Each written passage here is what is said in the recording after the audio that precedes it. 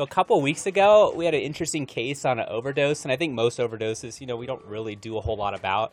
It's just watching them and letting time take its course. But this patient overdosed on bupropion or Wellbutrin.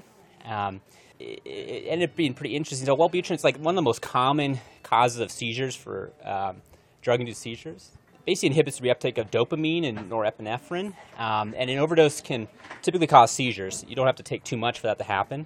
But it also causes cardiovascular effects like a prolonged QT or a widening of the QRS. This patient had multiple seizures, ended up needing quite a bit of benzos and be intubated, and that often is how it happens in a severe overdose. Propofol is also a preferred medicine to help with the seizures. It's not something that's going to respond to anti-epileptic drugs, like most drug-induced seizures. Benzos are key. The other thing is sometimes sodium bicarbonate for treatment is helpful if the QRS is widening. And there's some case reports of using intralipid to help as well.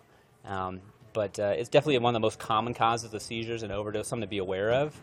It needs to be treated pretty aggressively.